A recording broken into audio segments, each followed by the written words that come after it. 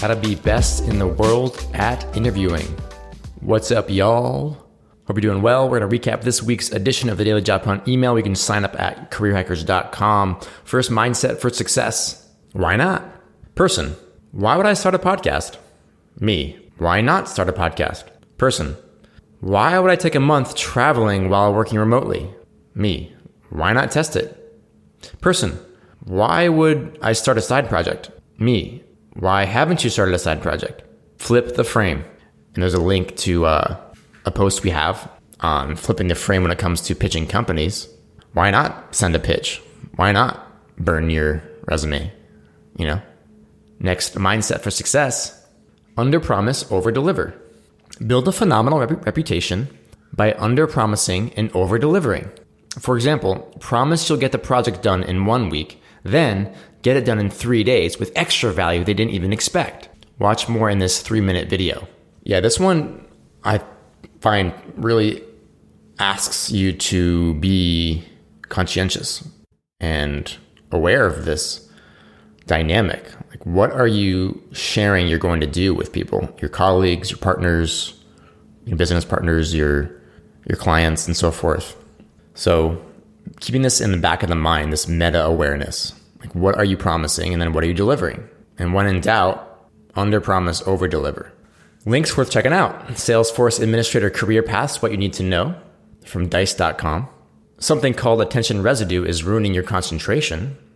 And 5 steps to figure out what you want to do. All right, quote of the week. If you really want to pack a punch, you can actually do the job before you get the job. Create something for them. If it's a sales job, build a list of leads and send it. If it's a design job, design something they could use in their marketing efforts.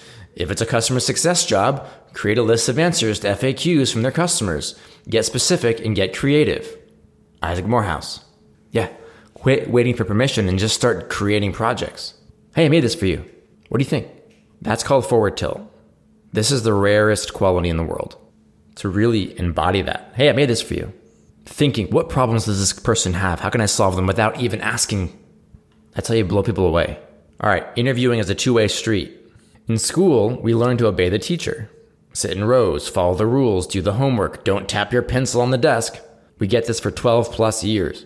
It's so ingrained in our culture that grown adults at yoga classes seem to blindly obey the yoga teacher rather than follow their own body's needs. It's time to break up with authority. Be your own authority. Author your own life. This applies to both life and career, but let's zoom in on job interviews. When it comes to the business world and marketplace, you are free. I repeat, you are free. People at the company running the hiring process are not the authority. They are not school teachers you need to obey. Rather, on the interview, you and the other party are two autonomous adults seeking to exchange value. It's a two-way street. Yes, be respectful, but be confident too. With any questions she or he asks, you can volley back any way you want. You can steer the conversation. Interview them. Ask them for a pitch on why their company is amazing to work at. To live out your life as a full-fledged adult, you want to remember that you are powerful. You own yourself 100%. Take charge. Yeah, this is the essence of the mindset shift we need to overcome, I believe, in our culture, is letting go of leaning on authority. We're trained from birth to obey parents, teachers, priests, religious leaders, policemen, politicians, officials, authority. This is the water in which we swim. So I believe that we're living in a world where we're not fully alive and fully adults because we become slightly dependent still on authority as adults, as physically grown adults, but psychologically, we still have parts of ourselves that are leaning on dependence in a sense. And this applies in the workplace when we wait for permission or we think that the company we're interviewing at has power over us. But the question is, do they actually have power? Or is that just you projecting your assumptions, beliefs, your own viewpoint of that other person? You are putting them in that role because you learned as a child to put that authority figure in that role. And this is really natural for it to get mapped on, the childhood experience to get mapped onto your experience as an adult. If you don't process your school experience, you don't process your childhood, you don't process your relationship to authority, then you're naturally going to maintain some semblance of that as a physically grown adult. But we want to be fully whole, right?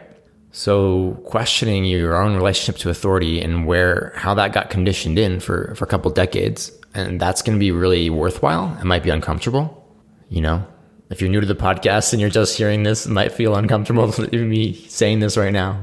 Totally, I got you, But when we look at the truth and we look directly into the belly of the whale and say, I'm going to go in and address this, right? Be Pinocchio, go into the whale, rescue Geppetto, right? And the tale of Pinocchio. So that's a symbol of your own invitation, of your own hero's journey, to look right straight at the truth and confront it, right?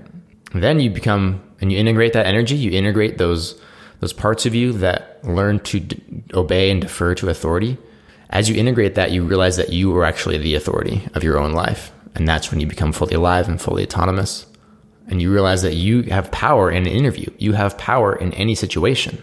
You don't need to sacrifice your needs for assertiveness. We get conditioned into self-sacrifice in this culture, and we get conditioned into sitting on our needs. We basically get told that your needs don't really matter. That's the message we get. So we need to heal these parts of ourselves that are still believing these types of things. And when you heal, you realize that you do matter, your needs matter, all of your needs matter. So this is the crux of it. We can talk all day about the how-tos and techniques for how to build a better career, but the real work is addressing your internal experience, and everything outgrows from there. Because as you connect to your inner child and you heal this and you connect to your own power and your own curiosity and your own creativity, then you flourish from there. Then you figure out what makes you tick and you start doing it without anyone's permission, and you start scripting your own life. And that's what it really means to be your own authority. Author, right? Authority. Author your own script in life. Forge the path. Come alive. That's your birthright.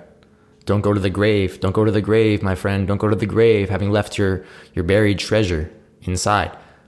Don't go to the grave having kept your aliveness dormant all these years, afraid to be fully alive. I think people are more afraid of being fully alive than actually dying. So comfort that part of you that's afraid, and reparent that part of you that's afraid, and invite yourself to step into the discomfort zone, into the belly of the whale, and to heroically live out your own story. Thanks so much for listening. Appreciate y'all. Be well, be creative, be kind to yourself. See you next week.